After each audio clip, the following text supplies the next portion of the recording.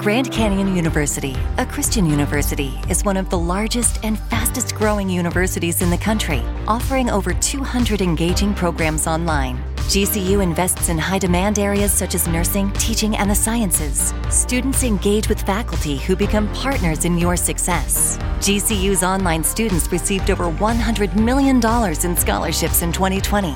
Visit gcu.edu/myoffer to see the scholarships you qualify for. The We're Going Family Style deal. Because I want a bite of your Big Mac. And I need some of your Quarter Pounder. I'll try your filet of fish. There's a deal for every friend group at McDonald's. Order any two classics for just $6. Price of participation may vary. Single item at regular price cannot be combined with any other offer.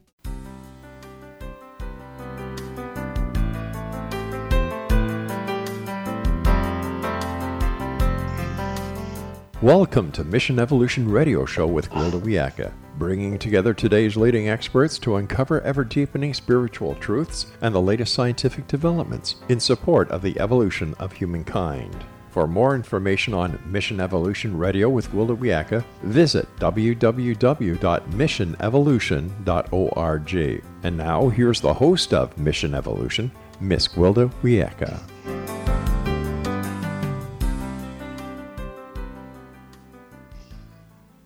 Welcome back to Mission Evolution, missionevolution.org, bringing you the latest evolutionary information, developments, and solutions during our challenging times. I am your host, Gwilda Wiyaka, and our very special guest for this 2-hour special is Dr. David Hanscom. We're discussing thriving and surviving COVID-19. David's website is backincontrol.com. David, I know that we touched in on it earlier, but it seems awfully important. Would you mind explaining what the polyvagal theory is? Well, the human organism, actually any living organism, survives by avoiding threat and going towards reward. And the polyvagal theory looks at the vagus nerve, which is the calming part of the autonomic nervous system. So what the autonomic nervous system does is applies the gut, the bladder, the bowel, your heart, and your lungs, controls heart rate, controls your blood vessel dilation, controls how your lungs dilate and constrict. So it's called the autonomic nervous system because it's automatic, it's unconscious. Every bit of it's under unconscious control. Part of the control is the immune system. So under any threat, including viruses, why your autonomic nervous system fires up, the sympathetic nervous system fires up, you have an inflammatory response to kill the virus. So the vagus nerve is the opposite of that, which calms things down. And the polyvagal theory recognizes that it's the development of the advanced part of the vagus nerve that allows your facial muscles to relax, to go from danger to safety, allows us to what's called co-regulate. In other words, if I meet you on the street and you look safe, your muscles relax, my muscles relax, that goes to the vagus nerve. So what it does, it slows down your heart, slows down your breathing, your muscles relax, everything in your body relaxes, including your immune system. So it's the vagus nerve that allows us to interact with each other, to be social. It's also connected to the facial muscles, to the neck muscles. So again, body language, facial expression, eye movements are all connected to the vagus nerve. That's interesting. So how does adrenaline play in here? Because I know sometimes people have what they call vasovagal syndrome, where when the adrenaline hits the system, the heart can actually shut down. So does it play in here somehow? Well, the adrenal or the adrenaline is a little bit of a different system. That comes from the kidneys, the adrenal gland. And so that's actually not coming from the vagus nerve. So the vagus nerve can stimulate the release of adrenaline. But when you go into fight or flight, the adrenaline takes a few minutes to come on board. So what we consider an adrenaline response is actually an autonomic nervous system response of inflammatory, what's called cytokines, which says danger. Your whole body goes into tension. There's actually not adrenaline initially. So once the adrenaline kicks in, then your heart rate goes up, breathing goes up, etc. But that's already happened because of the autonomic nervous system first. So we're already set up before we get going. Right, exactly, right. How can what we know about the polyvagal theory help us with COVID-19? Well, the key to life in general isn't stress, it's how you process the stress. And what you're doing with the vagus nerve is you're training your brain to regulate an unconscious response. In other words, the survival response is automatic, and there's ways of becoming aware that you're in this response. Then there's a bunch of techniques you can do to actually stimulate the vagus nerve to actually calm things down. So remember, the defensive threat response is the sympathetic nervous system. In other words, fast heart rate, adrenaline, etc. What you're trying to do is engage the vagus nerve to calm things down. So there's a lot of things you can do to actually calm down the sympathetic response through the vagus nerve. And those would be? So, for instance, let's take humming. Something as simple as humming. What it does, it causes a vibration in your larynx and your pharynx. Those are directly connected to the vagus nerve. So when you just hum, and all of us know that humming is sort of relaxing, right? If you actively decide, I'm going to hum to relax myself for 30 seconds or so, it actually engages the parasympathetic nervous system. So just for a second right here in the air, we can just take what's called slow breathing. We just take a deep inhale and let it out slowly, long exhale. It's simply called slow breathing. And what it does, that breathing of less than 10 breaths per minute actually stimulates the vagus nerve. Mindfulness. So what happens with mindfulness, so again, mental threats are as much of a problem as a virus, which is a physical threat. So with meditation, you're actually calming your mind, calming your body, and again, decreasing the sympathetic tone. So with mindfulness, for instance, you put your brain on a different sensation besides racing thoughts. Again, you're switching the sensory input, again, decreasing the sympathetic tone, increasing the parasympathetic tone, again, calms things down. A lot of people, I'm going to talk about chronic pain for a second, is that we know that social isolation is deadly. We are a tribal species. We need social isolation. We need social connection. We crave it. And 53% of Americans are socially isolated. And so what happens is Dr. Porges, who authored the Polyvagal Theory, put it out really clearly, it's the vagus nerve, the autonomic nervous system, that allows us to co-regulate. So then we need other people's input in a safe environment to actually regulate your autonomic nervous system. When you're socially isolated, you become dysregulated. And that's why with the mask and isolation that we're into right now with the COVID epidemic, is that we can't see each other's facial expressions. We try Zoom, which works a little bit better than the telephone, by the way. But what happens is you lose that process to co-regulate.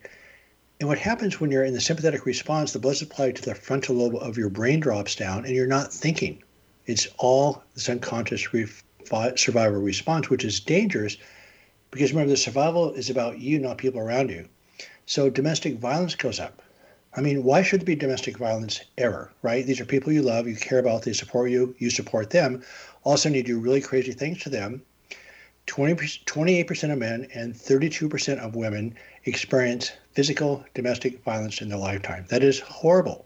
It's horrific. It really is. And it's so you're tying it into this going back into the back brain, coming from a violent reactionary place rather than one of logic, love, spirituality, which you find in the front brain. Now, when you engage the vagal nerve, can you turn that around? Question number one. And question number two is, you mentioned body language. Can you work that in reverse? Can you assume a lowered shoulders and a relaxed face and have it then affect the vagal nerve? Absolutely. So again, dropping the shoulders, letting your facial muscles relax, stimulates yourself to actually calm down. It stimulates the people around you to calm down. And one of the things that we really encourage people to do, in families in particular, is actually take responsibility for your own behavior. Because again, when you're triggered, anxious or frustrated, the frontal lobe of your brain loses its blood supply. It's all survival response. It's all sympathetic tone. So the vagus nerve is offline. The blood supply to the frontal lobe of your brain is simply not working. So by re-engaging the parasympathetic nervous system, you actually change the blood flow and actually can start thinking again. So then you use these somatic tools to actually re-engage the sympathetic nervous system. So deep breathing, slow breathing, mindfulness meditation, they're not psychological. You're just dropping down the body's inflammatory response. So that inflammatory, as we mentioned earlier, the inflammatory response is not just physical inflammation, but also emotional inflammation? Anxiety, depression, schizophrenia are all inflammatory disorders. Wow. What a whole different way of looking at things. Right. Now, you mentioned that 53% of the American people are isolated. Why? Well, I think the why is a huge question, but what's fascinating and disturbing is that the most isolated group is actually the people below 25. So you can be amongst people, but still be isolated with your TV, your room, whatever. So I'm not sure. I think it's a whole different discussion about why people are socially isolated. So you can be socially isolated within your own family. My personal theory is that when people are anxious and frustrated, it's about survival. The essence of relationships is awareness. You have to be aware of who the other person is, what their needs are for a relationship.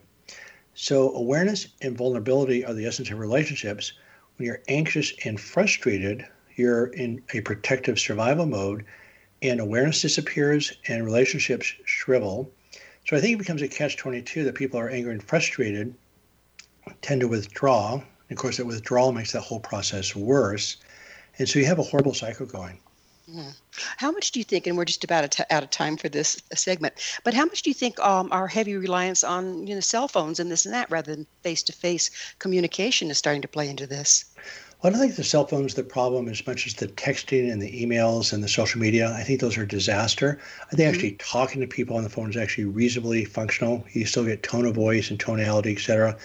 But anytime you start communicating through texting, social media, the different type, and I don't do social media, so I don't know too much about it. But the bottom line is it's a disaster. I mean, this time spent on Facebook and Instagram, et cetera, is a disaster. And that's just going up and up and up and up, isn't it? Right. It's a real danger to our younger children if that's their only regulatory source, if you will, because it's pretty crazy out there, what is posted on Facebook and what we're getting there. Well, remember, when you're on a screen, you cannot co-regulate. You can only be excited. You're not going to be calmed down by your screen. You have no body language or tone of voice to help calm yourself down. But again, like for instance, as far as the parasympathetic nervous system, we'll talk about that after the break, but there's a bunch of ways to truly engage in it, and one of them is not the screen. Absolutely. Well, it is time for that break.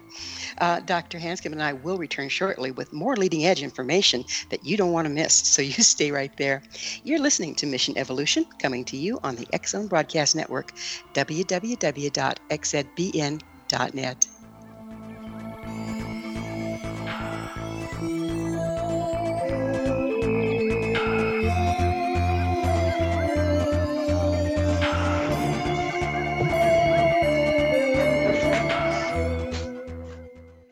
The We're Going Family Style deal. Because I want a bite of your Big Mac. And I need some of your quarter pounder. I'll try your filet of fish. There's a deal for every friend group at McDonald's. Order any 2 classics for just $6. Price of participation may vary. Single item at regular price cannot be combined with any other offer. Geico asks, how would you love a chance to save some money on insurance? Of course you would. And when it comes to great rates on insurance, Geico can help. Like with insurance for your car, truck, motorcycle, boat, and RV. Even help with homeowners or renters coverage. Plus, add an easy-to-use mobile app, available 24-hour roadside assistance and more, and Geico is an easy choice. Switch today and see all the ways you could save. It's easy. Simply go to geico.com or contact your local agent today.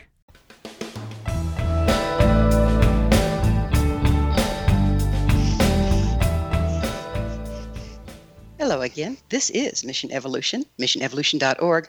To all our faithful and thoughtful listeners, we really value your opinion and would love to hear from you. What do you think about taking personal action to manage COVID-19? Email info@missionevolution.org with any comments or questions, and we'll address them on the very next show. With us this hour discussing alternative approaches to coronavirus is Dr. David Hanscom. His website, where you have lots of information about this, is backandcontrol.com. David, we were talking about co-regulation, and we've mentioned it several times, but would you mind going into exactly what is that? So I want to go back into the COVID crisis. So we have a sympathetic nervous system that's too active, and we're trying to engage the vagus nerve to calm things down. So there's a bunch of ways of engaging the vagus nerve, and one of them is socialization. In fact, that's one of the most key ones in a sense of safety. So if you're with people that are dangerous, it's the opposite effect. You're fired up. The way humans evolved is that if you look at reptiles, they don't have a smile, right? They just respond. So what happened is that a different part of the vagus nerve developed, again, connected to the neck muscles and facial muscles and eye movements. So what from a survival evolutionary process, that if you didn't really truly recognize someone else was dangerous, you just didn't survive. So the vagus nerve evolved in a way to allow you to see who's safe versus not safe. If you misread the cues, guess what? You didn't survive. So over millions of years, actually hundreds of thousands of years for humans, why you were programmed to look at other people's facial expressions and read it. And most people read it correctly most of the time. So we call co-regulation, if you're not in the same room, in your really bad mood, guess what? That actually gets transmitted to my vagus nerve and I'm on high alert. In other words, what's she going to say next? What are you going to do? Or say I walk into my boss's office and she seems to be in a great mood and I'm going to relax. If her face is wrinkled up and crinkled and I think something might be wrong, guess what? My threat system or my sympathetic nervous system fires up. So co-regulation means that you read the other person's mood and facial expressions and body language and you respond in kind. That's how socialization occurs. So it would occur to me that a learned skill that would be very useful is to not take other people's responses towards us personally, like what you think about me is none of my business, unless they're going to be a physical threat. Is that going to help here? Well, that's a little different. In other words, that's called cognitive distortion. So again, mental threat and physical threats are processed the same way. So if I physically see you you're in a bad mood, that's actually a physical threat. So the thoughts that torture you is that my boss doesn't like me, or I'm not doing a good job, or whatever. I mean, it's these racing, ruminating thoughts that are a mental threat. Mm-hmm. Right. So that's the part actually that what I call the curse of consciousness is that we can't escape our thoughts. You can either suppress them, experience them, or mask them, but you can't escape your thoughts. So what happens is these racing thoughts create a constant state of threat. So that's why anxiety, psychosis, schizophrenia are all inflammatory disorders, because you can't escape these racing thoughts. So that's what cognitive behavioral therapy does. It recognizes the thought distortions, labeling, should thinking, perfectionism, and you change and reframe the thinking. So you've changed the sensory input, so then your chemical response is less. Then you have to have access to the front brain to do that, don't you? Right. So it's a catch-22. But again, what happens is what this expressive writing does, you simply write down these racing thoughts and you tear them up. So you can't control your thoughts, but you can separate from them. And so that's what that simple exercise does. It's called expressive writing. Simply write down any thoughts, positive or negative, and tear them up, not to get rid of them, because these are permanent embedded circuits, but to separate, write with freedom, but to not analyze them because they're just thoughts. If you want to analyze these negative thoughts, you're actually reinforcing them based on neuroplasticity. Well, now you were one of the things that we keep coming back to is that what kills us with COVID is not COVID itself, but rather an over-the-top inflammatory response.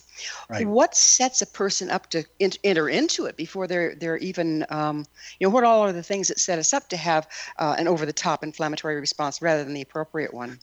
Well, first of all, we're not 100% sure that the response is over the top. In other words, almost every person that's died, and I'm sure there's data on this, but I can't find it yet, where essentially everybody that's died from COVID has risk factors for dying. And every one of those risk factors has elevated cytokines to start.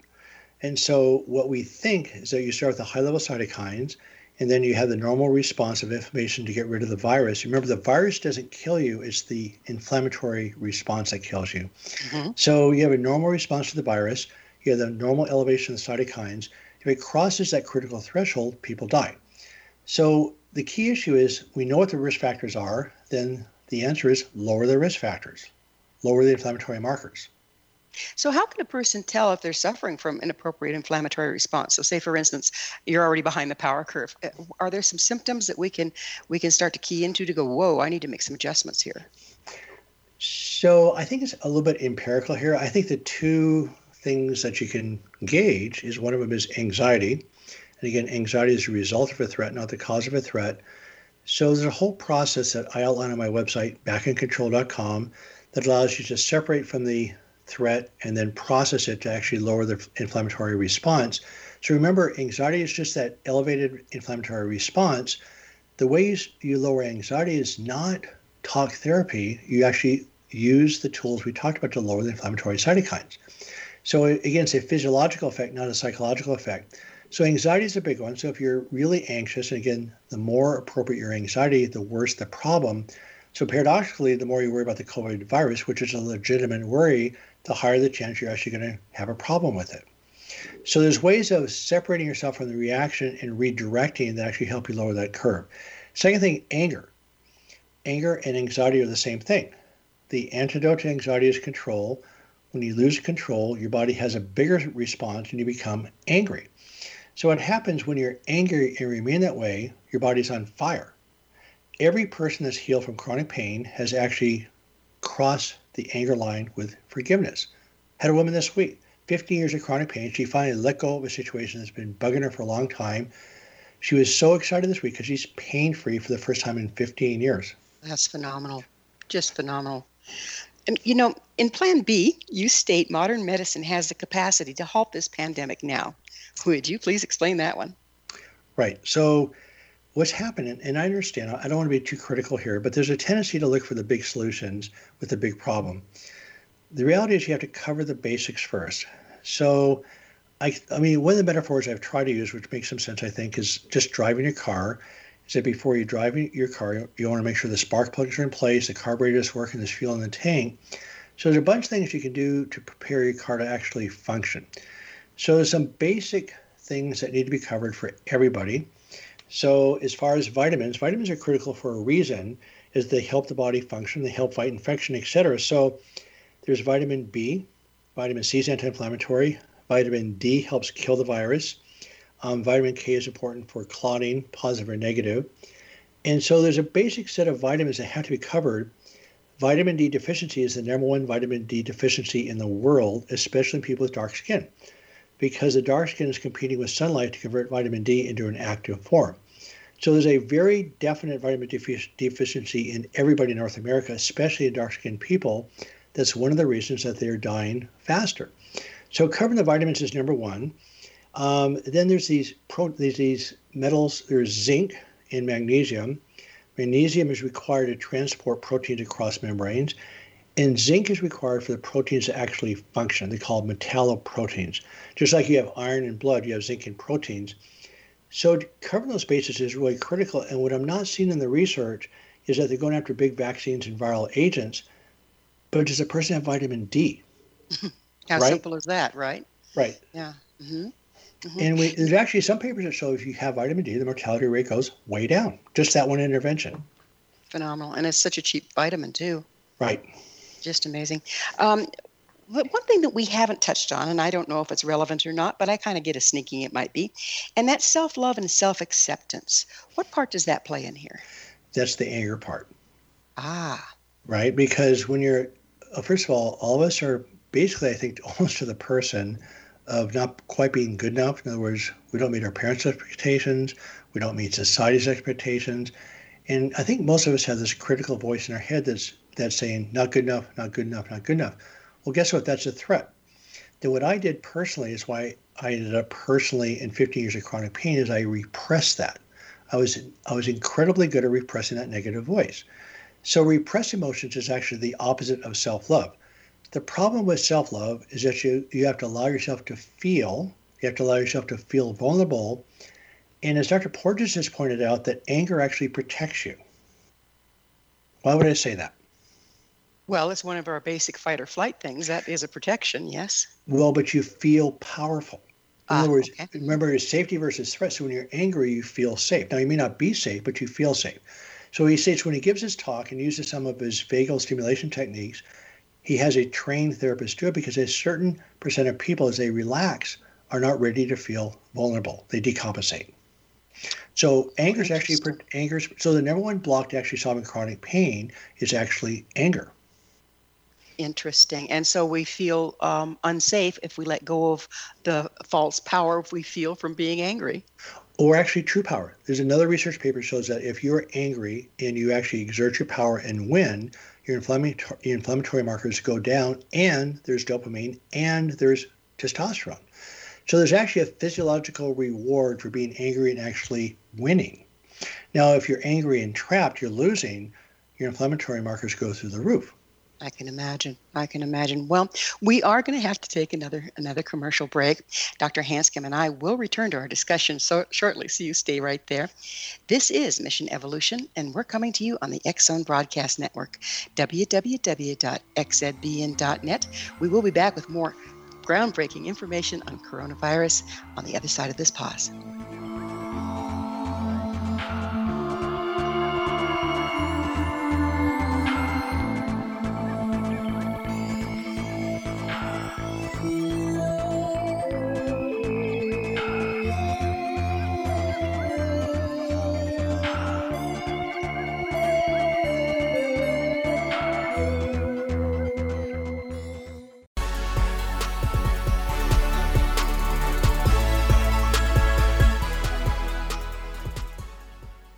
Welcome back. This is Mission Evolution. For your convenience, we have put Dr. Hanscom's Plan A, Thrive and Survive COVID-19, and Plan B up on the front page of our website. You can download it for free there with his compliments at www.missionevolution.org. Our guest this hour is the one and only Dr. David Hanscom, and we're speaking about what you can do right now to support your immune system against COVID-19. His website is backandcontrol.com, where he also offers Plan A and Plan B for download, along with other very valuable information, so you won't want to miss that. Dr. Hanscom, you mentioned having formed a work group of professionals that have, in the past have had success in treating chronic pain. How did you guys make that magic leap from chronic pain to COVID-19? Well, what happened, I quit my practice in surgery, spine surgery, in December 2018, actually to pursue the chronic pain work full time. Turns out that chronic pain is solvable by using a multi-pronged, self-directed approach. In other words, everything works a little bit in chronic pain, but nothing works in isolation. So as we put this work group together to deepen our knowledge of how to treat chronic pain, we started looking at the inflammatory process, and we ran across Dr. Porges of the Polyvagal Theory. And what the pain group all of a sudden started to look at is the entire chronic pain process through the lens of the Polyvagal Theory. So somehow none of us comprehended about these cytokines that when you're under threat, not only does your nerve conduction increase and you feel the pain more, your entire body's on threat. So it turned out the basis for all chronic disease, in other words, sustained threat, is the inflammatory process. And it could be metabolic, it could be inflammatory. But Parkinson's, Alzheimer's, cardiovascular disease, peripheral vascular disease, diabetes, those are all chronic inflammation. And it makes sense because people in chronic stress die early. And is why? Cancer inflammatory response as well? We believe, yes. Autoimmune disorders, of course. So yeah, under constant threat, your body breaks down. Just amazing. So you keep mentioning cytokines, and I know you touched into them last hour, but would you mind telling us just a little bit more about them, what they are? Because I don't think many of us are real familiar with them. So I just want to reverse the idea of threat, whether it's a mental threat or physical threat, it's the same thing, virus, bacteria, lion, tiger, or bear. So what happens, your body is under threat. Your autonomic nervous system says danger. It stimulates the release of what's called cytokines. The cytokines are very short proteins, about 120 molecules long, that communicate between cells. The original cytokines were called interleukins, in other words, between white blood cells. And so what it did, each white cell tell the next white cell what to do. So in the brain, there's cytokines formed that are inflammatory, that actually inflame the brain. Those are secreted by these connective tissues in the cell called glial cells. Every cell in the body has cytokine receptors and the capacity to form cytokines. So it's how the body talks to itself. So what happens under threat, i.e. cytokine viruses, the body says danger. The inflammatory cytokines kick into gear. So does the cortisol, so does the adrenaline. You go into this fight-flight mode. And then your inflammatory process kicks in to kick out the virus. Remember, the virus is not the problem, it's the inflammatory response. So the immune system kicks out the virus, which succeeds most of the time. But when it starts losing the battle, in other words, what the inflammatory response does, actually cleans out the virus and discards it. But when the immune system gets overwhelmed, the inflammatory process keeps going and going and going. If it's not turned off at the right time, people actually die of the inflammation because the inflammation is liquid. In other words, we have a boil, that's inflammation. So that liquid gets into your lungs and you can't breathe. That's what kills people, is you literally drown in your own inflammatory liquids. Without a single virus involved at that point. Right. Most of the time, that's a different question, but most of the time people actually die of the COVID pneumonia. The virus is gone. Yes, that's what I was wondering. So is this a cytokine storm that you're talking about when it goes into that cycle and doesn't come out? That's what they call a cytokine storm. Again, we're not sure it's a storm or the usual cytokine response. Again, that's why we try to get people with risk factors to lower their cytokines first before they get sick, so the chance of going over that critical threshold drops down. And that takes us back to all the exercises that you've brought up, as well as an anti-inflammatory diet. Right. So let me just list the risk factors for dying. One of them is being dark-skinned, an inflammatory diet, eating junk food, obesity, adult onset diabetes, cardiovascular disease. All of those are inflammatory. So let's say you're overweight and diabetic. Okay, it is what it is. But what you can do right this second, you don't have to lose 50 or 100 pounds. You can simply go to an anti-inflammatory diet, which is lots of ways of doing this, not hard to do. So even without losing the weight, you can have a dramatic decrease in your inflammatory markers. So those are symptoms, but they aren't necessarily the cause. Well, again, those risk factors that cause people to die have elevated cytokines. So again, when you have the normal cytokine rise, so let's say I have elevated cytokines because I'm stressed out and I'm tense. So my inflammatory markers are up and you're relaxed. So we have the same rise in cytokines. I may cross the threshold where you probably will not. Mm-hmm. So how can we tell if the body's natural defenses are losing the battle, you mentioned? Well, I mean, that's what happens that's after you get admitted to the hospital, is that I think I told you I had COVID. Did I tell you that? Yes, you did. We had you on right afterwards, actually. Right. Very helpful interview, yeah. Okay, so use me as an example. I had lots of muscle aches and fever, and I was very fatigued, no cough, and so I really was not even close to respiratory symptoms. So you're losing the battles when your oxygenation goes down. In other words, the saturation of your blood with oxygen should be 94% or higher. If it drops below 94%, you can actually have involvement of your lungs without having any lung symptoms at all. And so you could get a very inexpensive little thing at the drugstore to measure your oxygen off your finger, right? Right. So if you're out and about exposed to people with COVID, checking your pulse oximeter. It's one of our recommendations, by the way, is just once or twice a day, just check your oxygen saturation with this little home monitor, because, again, you may actually have lung involvement without being sick at all. It's very bizarre. Nobody actually knows why that's happening, but the only way you can actually monitor that is with this little pulse oximeter. So that also would explain why we have people that are carriers because they don't have any symptoms, but Correct. Still they have the virus. Right. So once the body's not able to fight off the disease, what's our next course of action? Well, say you're admitted to the hospital and you're having troubles breathing. Why, the next step is let's say, for instance, you have not taken care of yourself. So the first step is to make sure the vitamins are covered, that the magnesium and zinc are covered.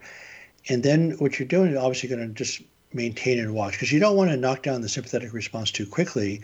So again, the first step is just simply to monitor. But what you also want to do, and what you can do actually in the hospital, is actually start engaging the sympathetic tone. So there's the deep breathing exercises we talked about. There's one called alternate nostril breathing. When you breathe through your nose, it increases your levels of oxytocin by 1,500%. So oxytocin is anti-inflammatory. The humming, quiet music, social contact, all those things are really critical to actually engage the parasympathetic nervous system. So unfortunately, what we're doing, we're throwing people in the ER, isolating them, scaring the heck out of them. So instead of having a sense of safety, you have a sense of threat, which actually cranks it way up. So we feel very strongly right from the beginning, there should be reassurance that family members under proper protection should be right in the room with the people, holding hands, etc. Those are really critical things to do to engage the parasympathetic nervous system. It's been so sad because so many people have died alone from this unnecessarily, because I was talking to the biologist and he said it's not difficult to avoid catching it. It's not that difficult. You just have to do the hygiene, the mask, the distancing, but people are dying alone, isolated. And how much of the death is because they're isolated? Absolutely. It's one of our strategies is to get people in the room. So I'm going to say something that's going to be upsetting to you and your audience, but I figured this out a couple of weeks ago, and I'm still going to talk to more people to double check this. But the cytokine storm occurs well after the virus is gone. So let's say you have COVID, you're in the ICU on the respirator. The virus is usually gone between 6 to 14 days, sometimes 21 days, rarely longer. So if a person tests negative for COVID cultures, let's say 3 days in a row, they're not going to catch the virus because they've already had it. They're not going to shed the virus, so people can come in the room without risk. And then the staff actually doesn't even have to put on protective covering because there's no danger of catching the virus.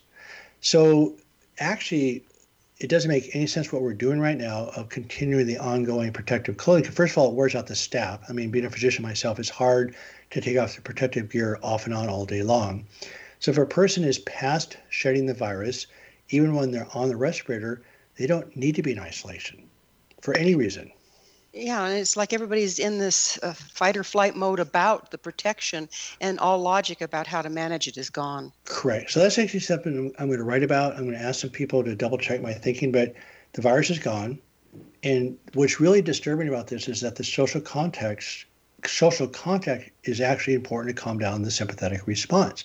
So it's not only hard for the staff, it's actually negative for the treatment outcome. There's a pretty highly read story on Apple News a few weeks ago where a 12-year-old girl had COVID. She had multiple system organ failure. She essentially had arrested twice.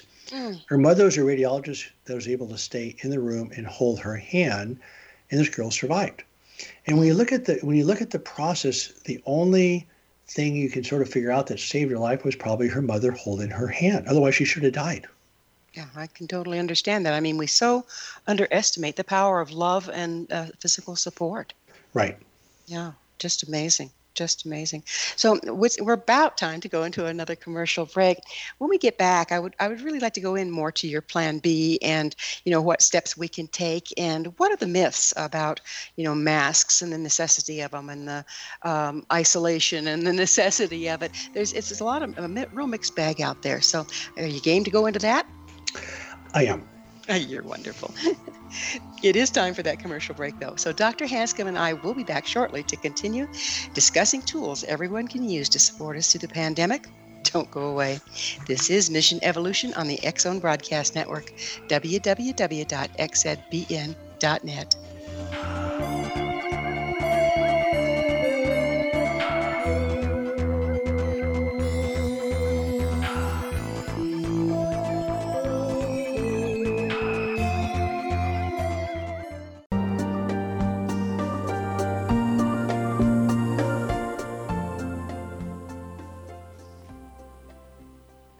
Welcome back. This is Mission Evolution, bringing together gifted people of service to the world. Speaking of gifted people of service, this hour we're sharing thoughts with coronavirus survivor, Dr. David Hanscom. For your convenience, Dr. Hanscom's Plan A and B can be downloaded from the front page of our website, missionevolution.org.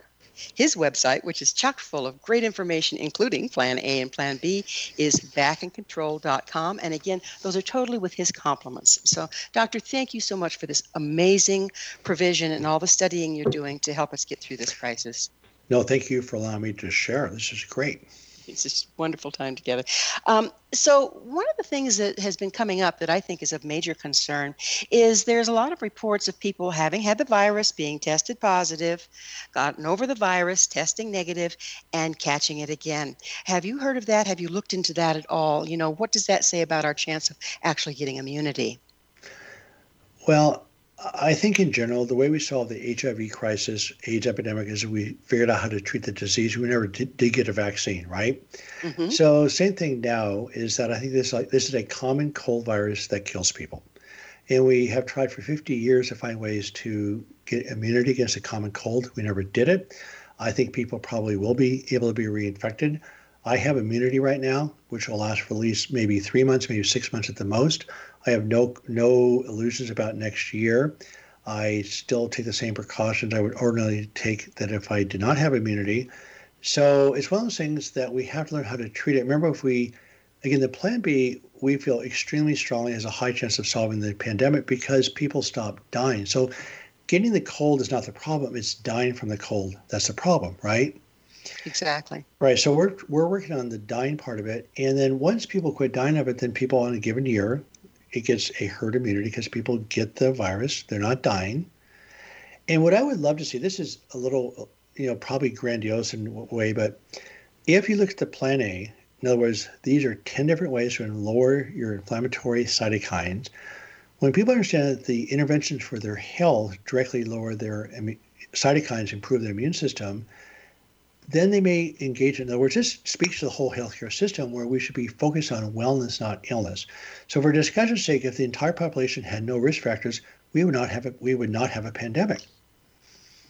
So how is this being received, David? Because, I've worked in medical circles for years, particularly in Boulder, Colorado, and alternative medicine.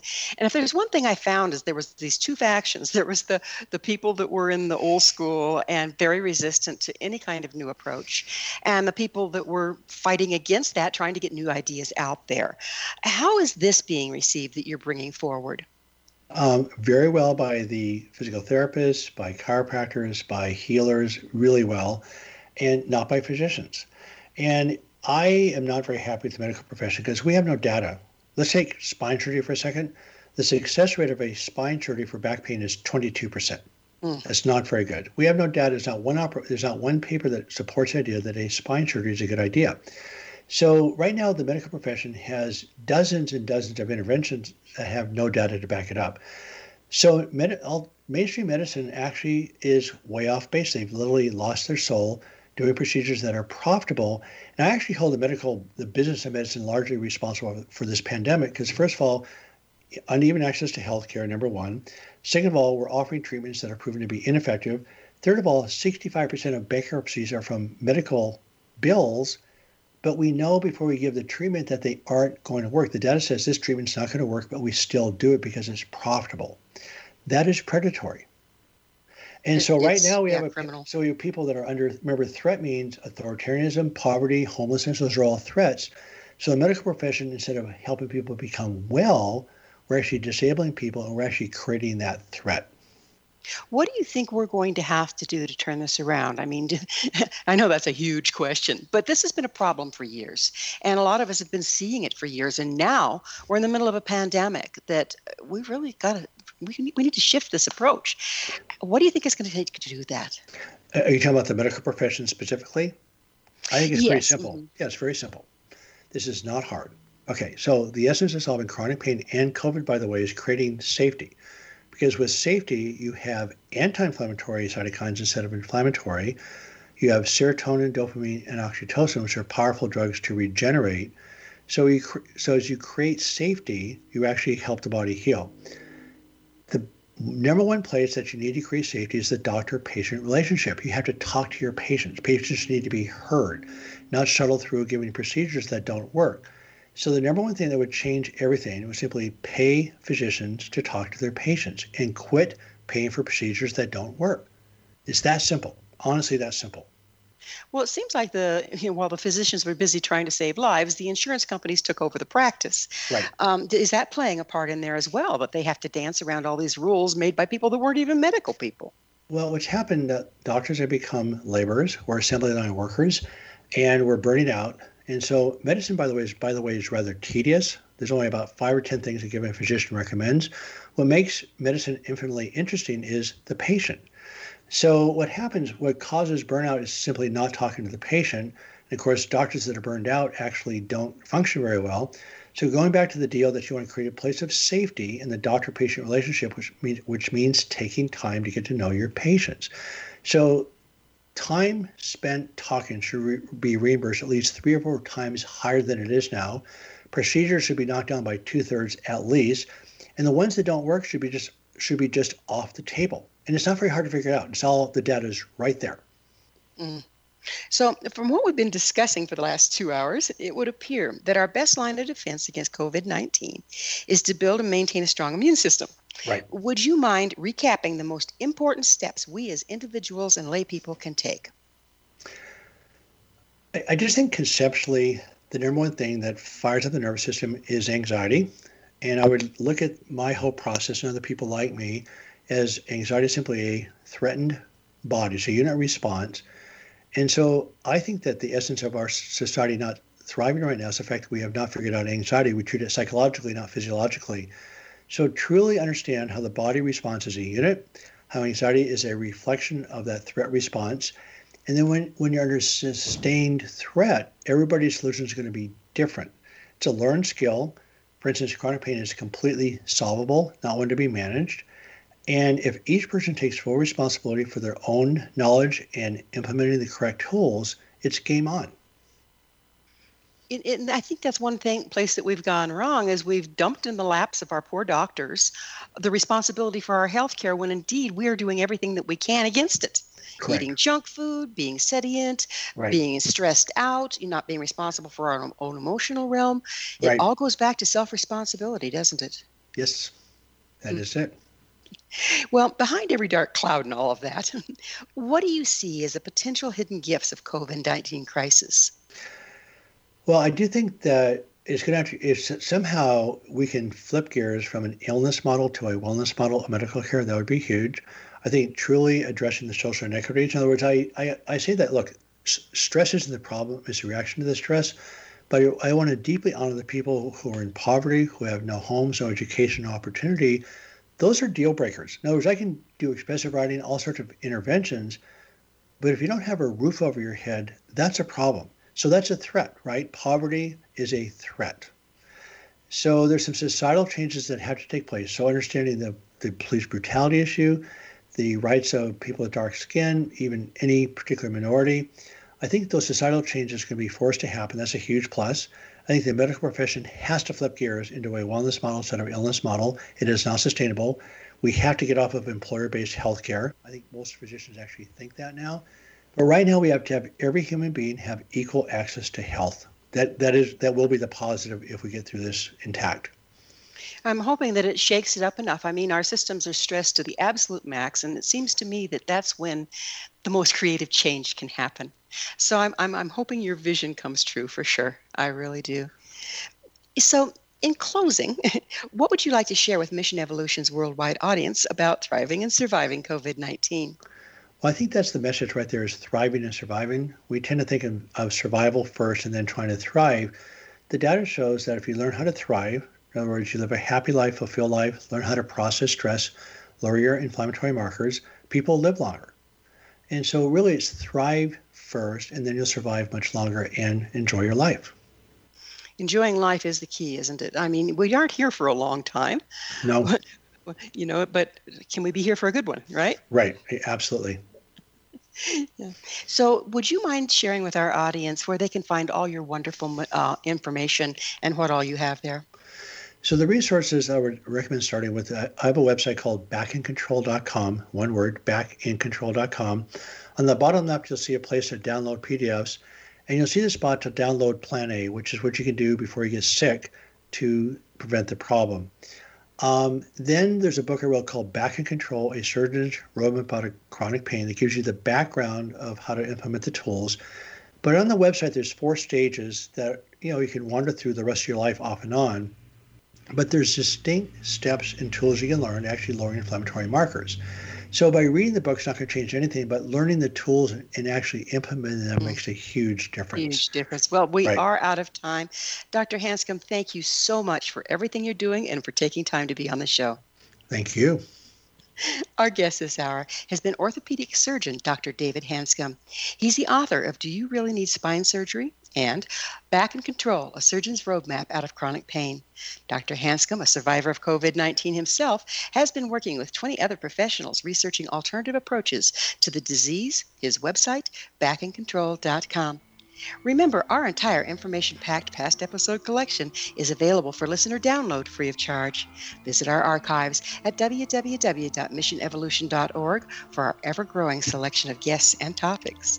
This has been Mission Evolution with Gwilda Wiyaka on the X-Zone Broadcast Network, www.xzbn.net. Join us next time as this mission continues, bringing information, resource, and support to our evolving world.